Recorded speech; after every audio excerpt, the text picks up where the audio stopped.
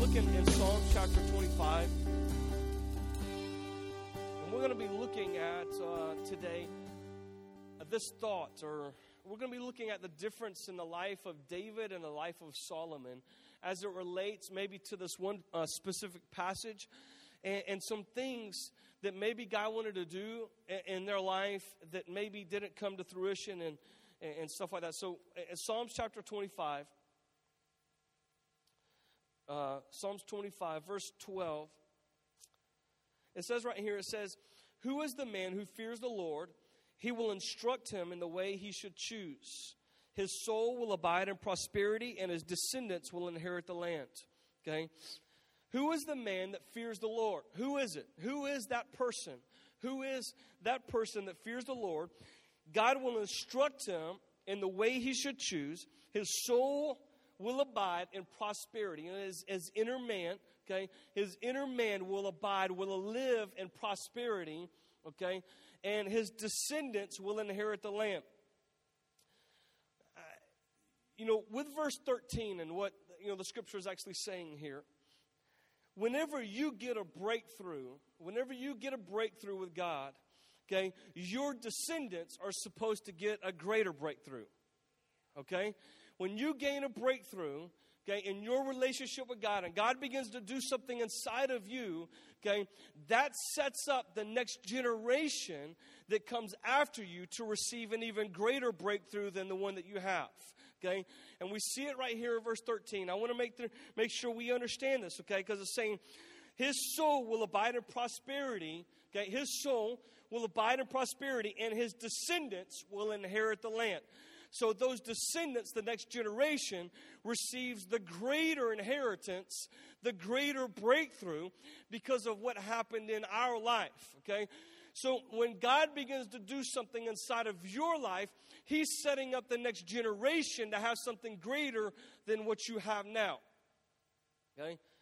You following me, all right? So, something happens in the inner man, in the inner world, that prepares the next generation for something great. It's kind of a cause and effect, okay? It's the reason why God wants to do something great inside of you, because when he does something great inside of you, it should affect the next generation down the line, okay? It should affect the next generation. God wants to do something. The man who fears the Lord, his soul will abide in prosperity, and his descendants will inherit the land. What one generation experiences, the next generation is supposed to experience and even more. And even Jesus understood this principle. You remember when Jesus said, he said, in one of the passages, he says that when I go, you will see greater works than these. Remember Jesus told the disciples that you're going to do greater things than even I did.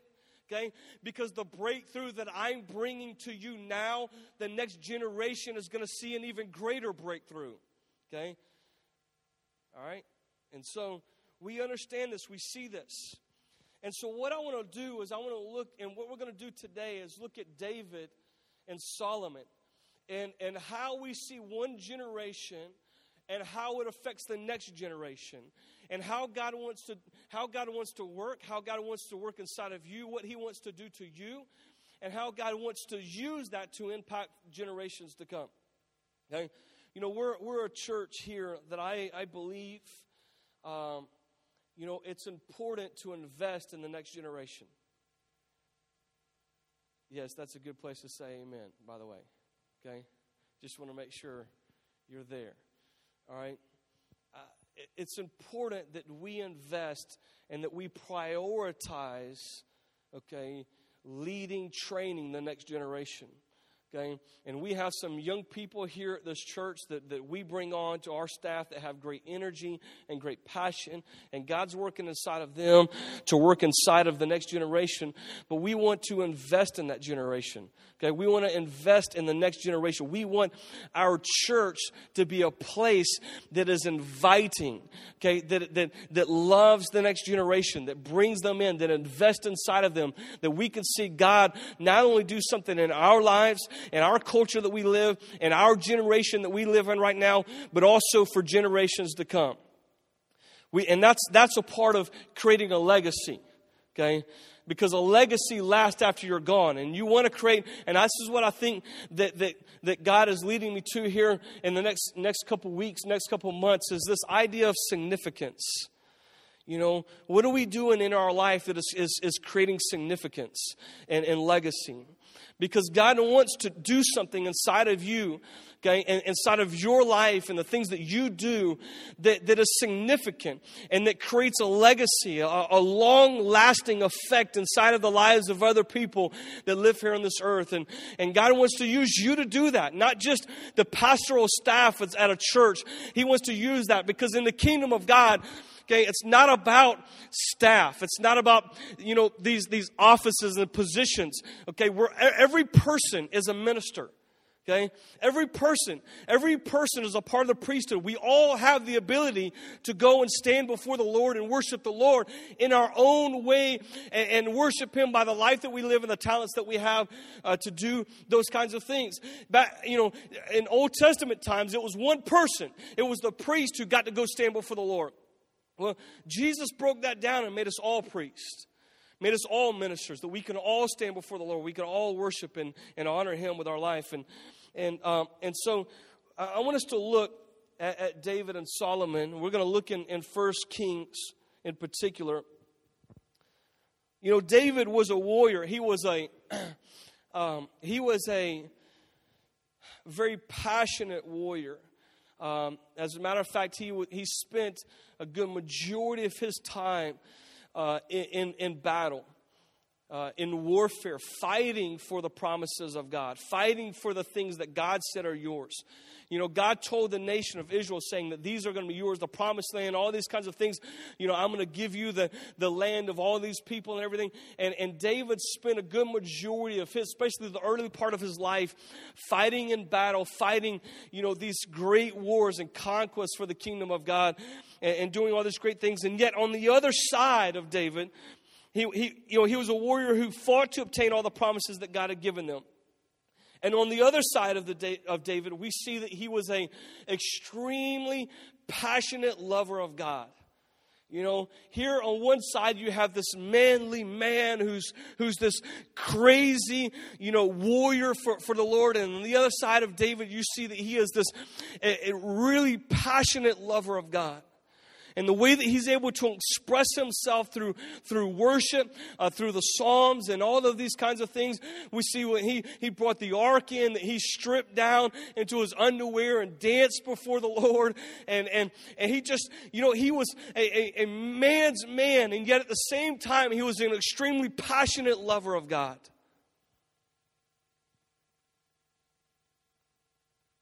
And what God did with David is God allowed David to build a temporary structure for that presence. You remember the ark and the whole situation where David had to go and get the ark, and then, you know, the guy died because he reached out and touched it, and then they left it there, and then they had to go back to get it, and they brought it back. And God allowed David to build a temporary structure. And ultimately, when David left, Solomon came along, and Solomon built a permanent structure for the presence of the Lord. David built a tabernacle where the ark, and during this particular time when he brought the ark in, he built this tabernacle as a temporary dwelling place, okay, where the ark was sitting. And he would have, during this particular time when he brought the tabernacle, which was a sign and a symbol of the presence of God, okay, he brought the ark here. He would have priests on rotation to come before the ark and minister to the Lord in song 24 hours a day for 30 years. For 30 years straight, David, he created this structure of worship and honor and not allowing there to be time to go by where they weren't in there and the priests weren't on a schedule to go in there before the Lord and to worship the Lord and to honor Him in His presence. He created that. And one of the things that happened in David's life is that David was able to see something significant that most people in that particular time, in that covenant period with God, most people didn't see. And we see this in Psalms chapter 51. In Psalms chapter 51, verse 16 and 17, it says this, "For you do not," this is David, talking about what he understands about God and what God likes and what he doesn't like. And this is what he says right here. He says, "For you do not delight in sacrifice, otherwise I would give it. You are not pleased with burnt offering. The sacrifices of God are a broken spirit, a broken and contrite heart, O God, you will not despise." Now, this is significant here because we're living under old covenant at this particular time where what they were supposed to do is sacrifice and burnt offering. That's what God had set up in place to basically, because we know Romans 3:23 says the price of sin is death. In other words, the penalty of sin is death. So the reason why God established these sacrificing of the bulls and the burnt offerings and stuff, this was to delay the penalty of sin. This is the reason why they did these things. But David became such a lover of God that he understood something about God long before anybody else understood this until Jesus came along. Because what he's talking about here, right here in Psalms, is a new covenant, a philosophy of thinking about God. Because under the old covenant, it was about burnt offerings. It was about sacrifices. It was about all of those kinds of things that God wanted them to do and had established them to do. And David was able to see ahead of his time to something that nobody else was able to see, and that God desires a broken and contrite spirit is what he desires more than a burnt offering and sacrifices.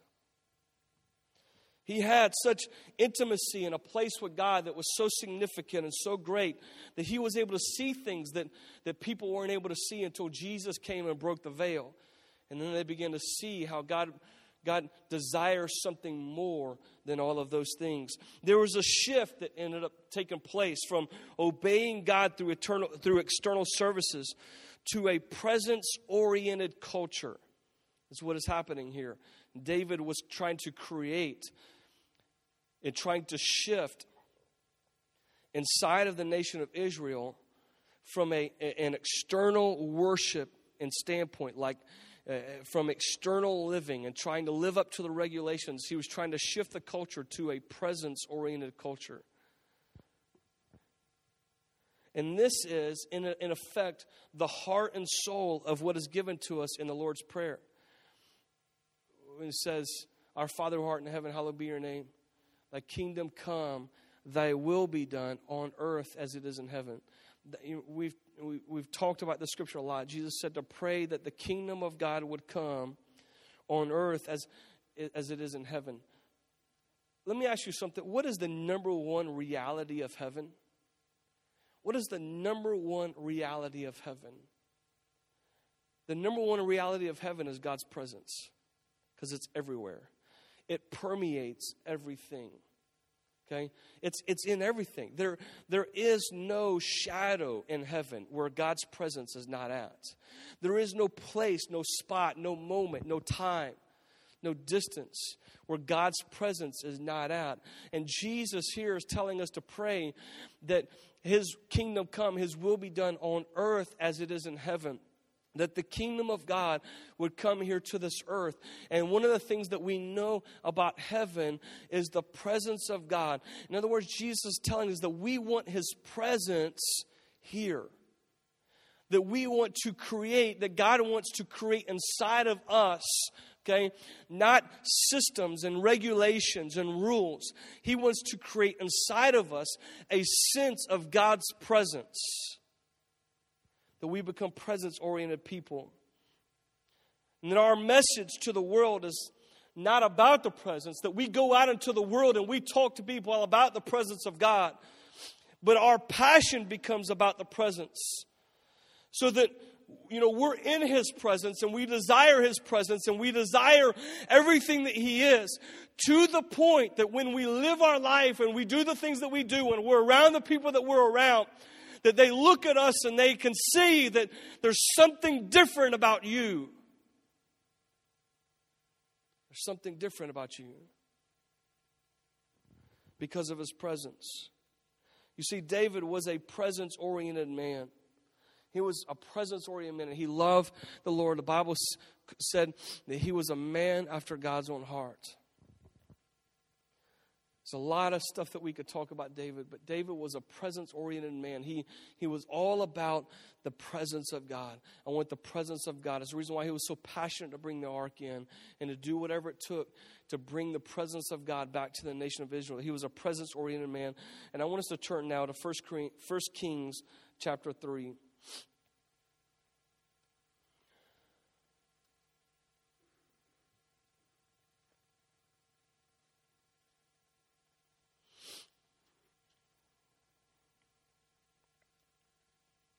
It says right here, 1 Kings chapter 3, verse 3.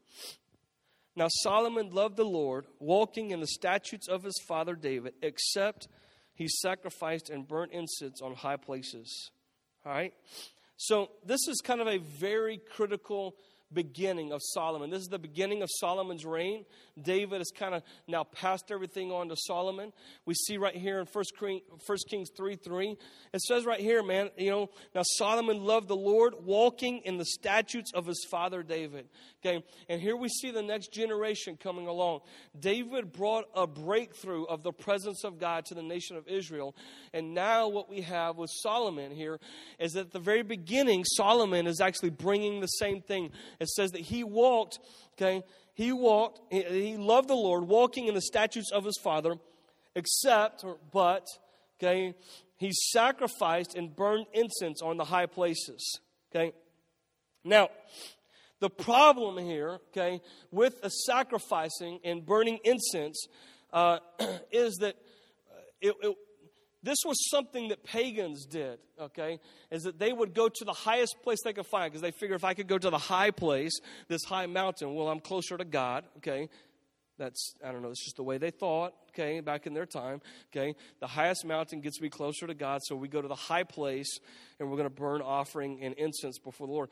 Well, these were practices that pagans did. Now, we know that Solomon is actually doing this to the Lord, but the problem at this particular point is kind of twofold. One, God has already told them not to do it. Don't do it. So Solomon is doing everything that his father did with the same statutes, same desires and everything, except for the fact that he's doing a couple things different. And he's doing something he was told not to do. And the other problem with this is that there's an element of self-willed worship involved in this. And that, he wants to worship God, but he wants to worship God the way that he wants to worship God and not the way that God tells him to worship me. And so he has a sense of self-willed worship going on inside of here. He's doing something he's not supposed to do. And there's this self-willed worship. And it wasn't that he was not doing it. He was doing it, but he was doing it the way that he wanted to do it. And so what we see here in the life of Solomon is that there's just kind of like a slightly off foundation that Solomon begins with. He begins with this great thing that he's going to follow the statutes of his father David and everything, except for this one little thing, this little thing that he decided to do a little bit different, and it kind of made the foundation of who he was and what he was going to do just a little bit off kilter. And if the foundation is just a little bit crooked, it doesn't take long before there becomes some major problems, if you can imagine. Any foundation trying to build a building, and if the foundation is crooked or off, you start building that building, and you're going to start having some problems later on. Just like maybe driving a car, it doesn't take much to get off the road. Just a little turn like this on your wheel, and before you know it, you're way out here. It doesn't take much. It was just a little thing inside of Solomon's life that he was allowing that wasn't really supposed to be there in the first place. And there were several times that God showed up to Solomon and tried to remove this, tried to fix this problem that Solomon had for whatever reason. He was trying to fix what was going on in Solomon's life, and for whatever reason, Solomon never really never really heeded to the instruction. But I want us to turn over to 1 Kings chapter 8 now. And this is, God has used Solomon to build this multi-million-dollar temple in his particular day. to bring the ark, the presence of God, into a permanent facility. And here we are in chapter 8, where they're bringing that in. So right here, it says, Then Solomon assembled the elders of Israel and all the heads of the tribes and the leaders of the father's household and the sons of Israel to King Solomon in Jerusalem, to bring up the ark of the covenant of the Lord from the city of David, which is Zion. All the men of Israel assembled themselves to King Solomon at the feast in the month of Ethanim, which is the 7th month. Then all the elders of Israel came, and the priests took up the ark. They brought up the ark of the Lord and the tent of meeting and all the holy utensils which were in the tent, and the priests and the Levites brought them up. And King Solomon and all the congregation of Israel who were assembled to him were with him before the ark, sacrificing so many sheep and oxen they could not be counted or numbered. Then the priest brought the ark of the covenant of the Lord to its place into the inner sanctuary of the house of the most holy place, and near the wings of the cherubim. All right. So here it is. They're bringing the ark, and then we're skipping over to verse 10 right here. It says, And it happened that when the priest came from the holy place, the cloud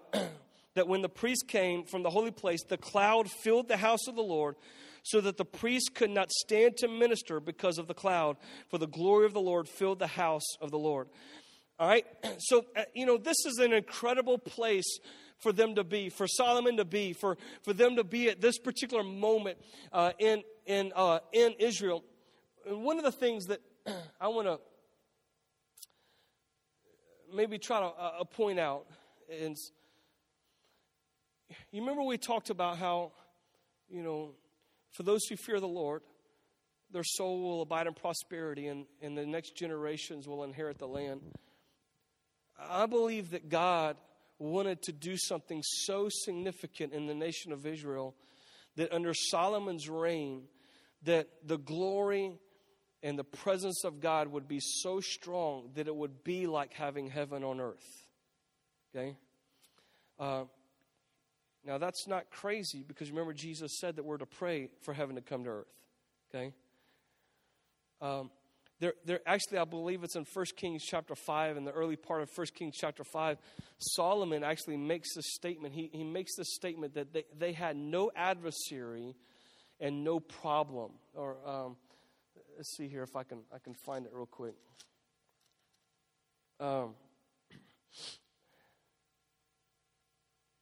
Verse 4, it says, Now the Lord my God has given me rest on every side, and there is neither adversary nor misfortune. All right, almost he's saying that the devil was just not there. They had no adversary. The devil was not around. He was not monkeying around with the nation of Israel. And it was almost like God was establishing his kingdom like it was heaven on earth. And he was trying to, and that word misfortune, if you actually do a word study on that word misfortune, it actually means that there was no problems associated with fatherlessness inside of their society.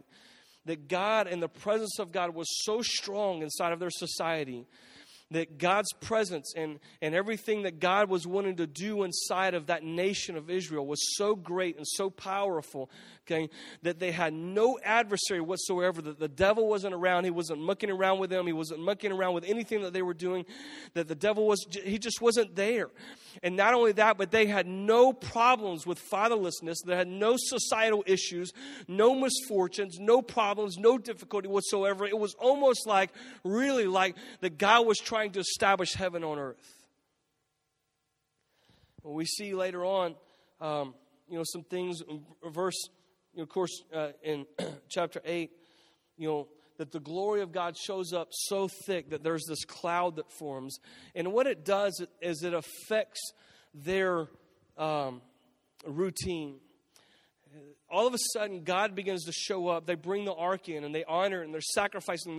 They've created this environment of worship and honor, that the glory of God shows up so strong that it becomes this cloud. And it affects everything in their life, and no longer now is worship something that they do as a part of a routine that they have every day. Now worship has affected every part of their life and everything that they are. Worship has now kind of gotten in the way of who they are and what they do. And everything is so different here. Okay? And what we see here, though, okay, is that and later on, we're going to see a problem that begins to shift and something that begins to happen inside of Solomon, because you see, Solomon was a man of principle. David was a man of presence. And Solomon was ultimately supposed to be a man of both, a man of principled presence. Okay? But for whatever reason, there came a point in his life where he missed out on the presence of God. You know, Paul says in one of the epistles, he says, knowledge puffs up. Knowledge puffeth up. And what he's really saying right here, and when Paul said this, he wasn't actually talking to the world. He wasn't talking to sinners. He wasn't talking to unbelievers. He wasn't talking to people out there that had a lot of knowledge about stuff. He was actually talking to believers. That knowledge puffs us up. Knowledge produces pride inside of us. Okay? Knowledge produces pride when knowledge comes without divine encounter. Okay? Knowledge puffs up and produces pride inside of us when knowledge comes without a divine encounter of the presence of God. I think Paul is probably one of the greatest examples of this. You know, when Paul was converted, or Saul was converted, okay, it's not like he had to learn something different, because he already knew all the Old Testament scripture. He already was a master in theology and understanding the things about the kingdom of God. But before Paul had an encounter with God, okay, his knowledge puffed him up and made him prideful and made him an enemy of the kingdom of God. And then all of a sudden, one day when he's going down that Damascus road, and all of a sudden now he has an encounter with the presence of God. The presence of God combined with his knowledge produced great power. But it was about his presence. Paul was about the presence of God. I want to know him in the power of his resurrection. The joy of fellowshipping in his suffering. All of these things were things that Paul said were a part of his passion. To have fellowship with God.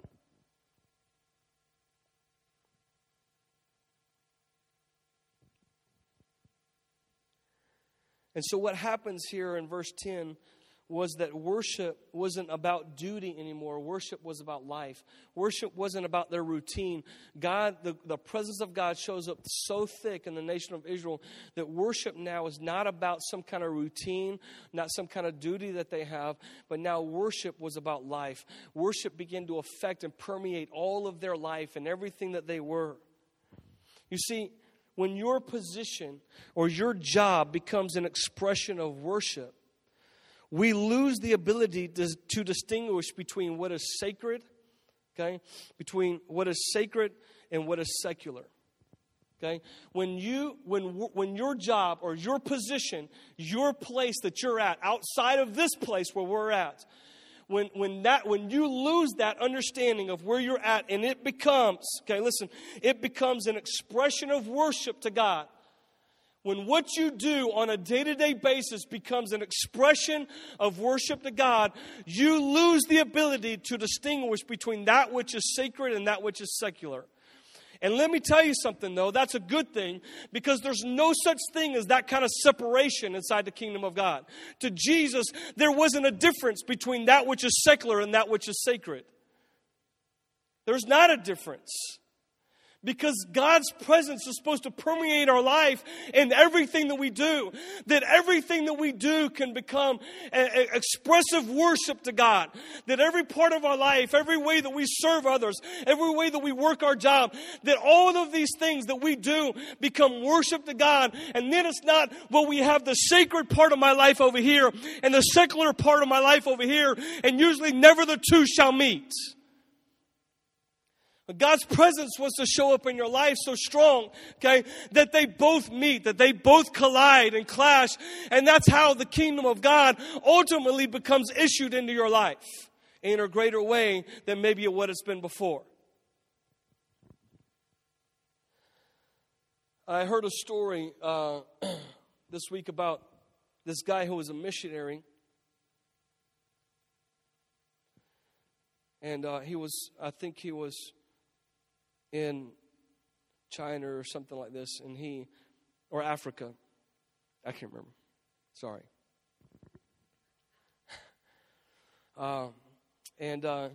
He got food poisoning on the mission field, and they had no running water, or at least no running water. The toilet they had wouldn't flush, and he got food poisoning, and so for a week or two on end, he just,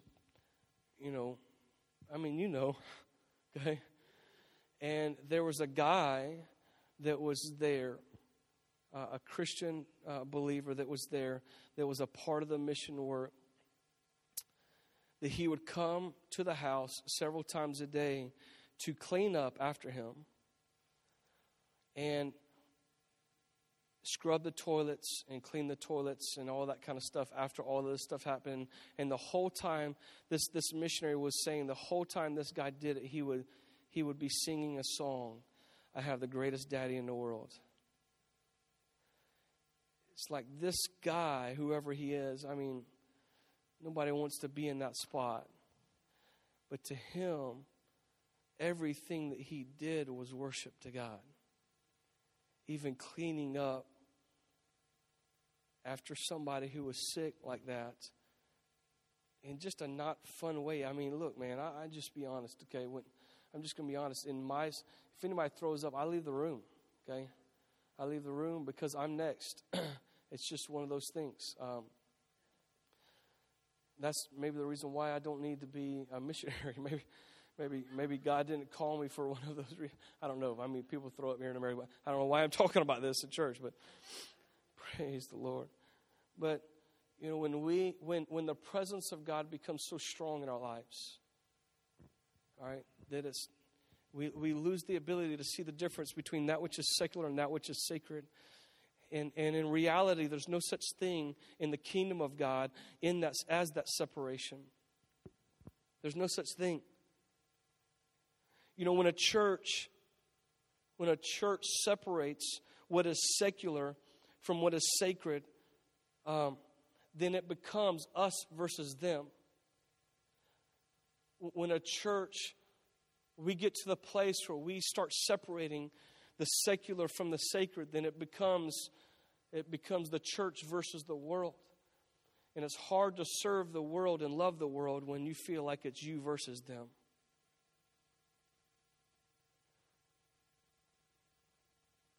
God wants everything in our life to be sacred before the Lord. An expression of worship before the Lord. Everything that we do can be unto the Lord for His glory. And when this happens in our lives, this reality tips the scales in everything that we do.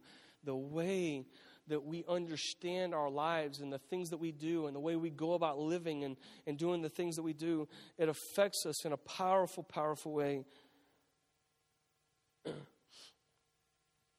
going to flip over a couple more chapters to 1 Kings chapter 11.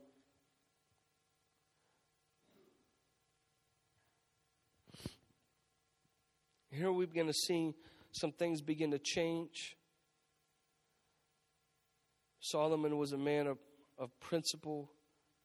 David was a man of presence. Solomon was supposed to be a man of principled presence, and he missed out on something that was really important that I want us to look at. In 1 Kings chapter 11, verse 1, it says, "Now King Solomon loved many foreign women, along with the daughter of Pharaoh, Moabite, Ammonite, Edomite, Sidonian, and Hittite women, from the nations concerning which the Lord had said to the sons of Israel, you shall not associate with them, nor shall they associate with you, for they will surely turn your heart away after their gods. And Solomon held fast to these in love, and he had 700 wives." Let me stop there just for a second. I want you to let that one sink in. 700 wives. I got one, and that's enough. You know what I'm saying? I mean, sometimes she's not here, so I can say whatever I want this morning, okay? What in the world? I would lose my... What is he thinking here? I mean, this is just not practically smart, okay? Let's not talk about, all right, obedience smart. 700. I mean, okay. Well, just let 700 wives, princesses, 300 concubines, and his wives turned his heart away. For when Solomon was old, his wives turned his heart away after other gods, and his heart was not wholly devoted to the Lord his God, as the heart of David his father had been. And then skipping over to verse 9, it says, Now the Lord was angry with Solomon because his heart had turned away from the Lord, the God of Israel, who appeared to him twice. God was really wanting to do something here in the nation of Israel, and for whatever reason, Solomon missed something. I don't know if there's another person in Scripture where the Bible says that God appeared to him twice other than Solomon. God says, man, I tried really hard with you, Solomon, that I appeared to you twice in your life to get this thing right. And for whatever reason, he decided to make covenant with other gods, other things. You see, self-willed worship ultimately, Rob, if you come, self-willed worship ultimately leads to a divided heart. And he became a man of principle, and no longer was he a man of presence anymore. He had all the principles right. He had the ark there. He had the big temple. I'm sure they were doing a lot of things that were right.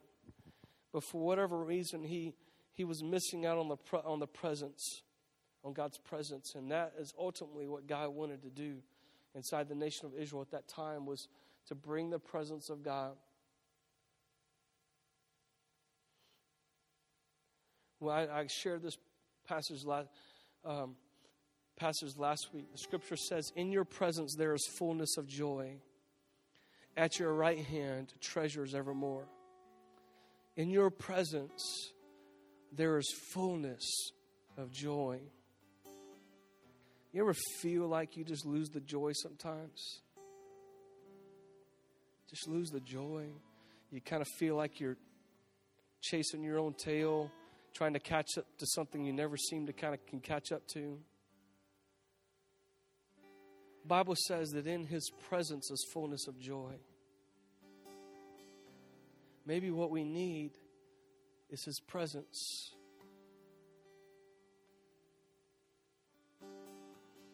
See, the New Testament church picked up on something that Solomon missed out on. They picked up on something that Solomon missed. And I want us to turn to Acts chapter 2. I want to read a passage to you real quick because this is pretty significant. Acts 2:42. And it says that they were continually devoted themselves to the apostles' teaching and to fellowship, to the breaking of bread and to prayer. They continually devoted themselves. They were continually devoting themselves. Okay? The word that I want to express right here and really highlight is this word continually. Continually. They continually devoted themselves to these things. In other words, they kept saying yes to the presence of God. Sometimes it's just so easy inside of the church and inside of our relationship with God to feel like that we've already arrived. Well, I've already said the sinner's prayer. I go to church, I do my duty, and I've arrived. But the Bible here says that if you want to be a person about presence, okay, then it has to be something that you got to continually do. Not something that is a one-time decision in your life that you got eternity settled in your heart and now you're kind of moving on. No, God wants us to be a people that are about His presence. It's the reason why He told us to pray that the kingdom of God, the will of God would come to this earth the same way it is in heaven. That we would be a people about the presence of God. And the way that we maintain the presence of God is by continually saying yes to the presence. Continually devoting ourselves over and over. And Solomon, for whatever reason, he felt like he arrived when he got the presence inside the temple. He no longer continued this pattern of worship and honoring and prioritizing the presence of God. And he began to drift away chasing other things.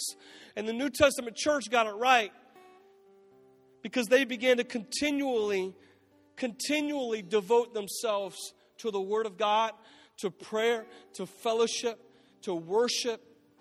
They devoted themselves to these things, to be about the presence of God. It was the reason why they were so significant. It was the reason why they were so impactful in their community. Is because the presence of God was with them wherever they went. You know, faith comes by hearing. You've heard this, right? Faith comes by hearing and hearing and hearing and hearing and hearing the Word of God. Faith doesn't come by having heard the Word of God. You follow me? There's a big difference. Faith doesn't come by having heard the Word of God.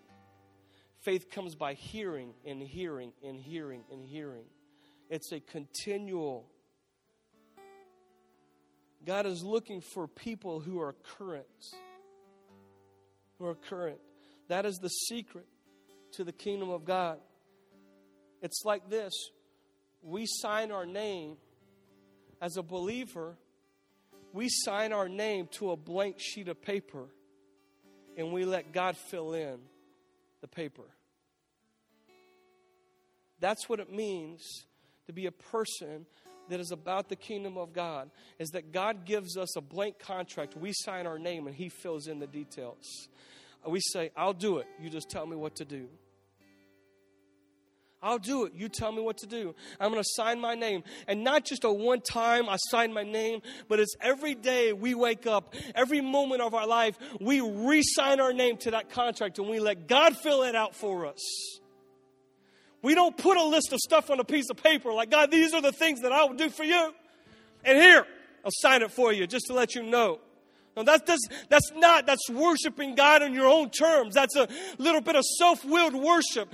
That you'll worship God as long as you can worship Him the way that you want to worship Him.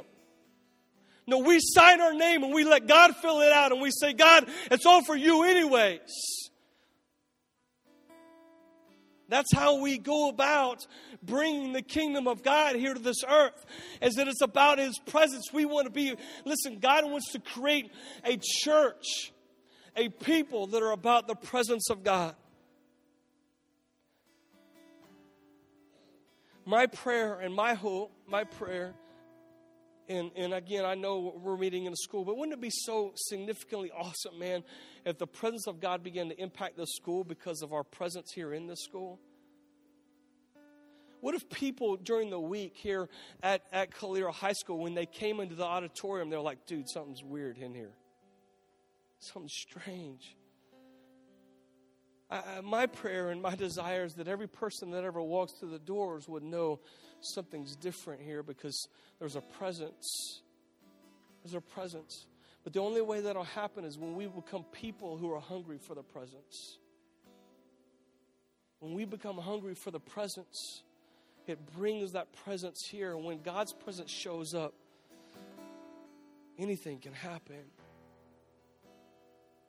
Anything can happen. But it's all about Him. It's not about us. You know, the presence of God was meant to be carried on the shoulders of the priest. Right? That's the reason why David, we kind of talked about this. David, his problem was when he went to go get the ark first time, he put it on a cart that they had made. Okay, the presence of God is not supposed to be carried on man-made structures and systems. The presence of God is supposed to be carried on the shoulders and the backs of the people. We're supposed to be the ones carrying the presence of God wherever we go. That's the way God has created it, that we carry the presence of God. It's not about a church on a rock building. It's not about a system. It's not about 5 songs and the offering and a sermon. It's not about any kind of structure or thing that we can do. It's all about a people who become passionate for the presence of God. And that is what carries the presence of God on to what we do and wherever we go. And then everything in our life becomes sacred. The way that we live, the job that we work, the things that we do, the way that we treat our husbands, our wives, our kids, it all becomes sacred and worship unto God. Because it's all about His presence anyways.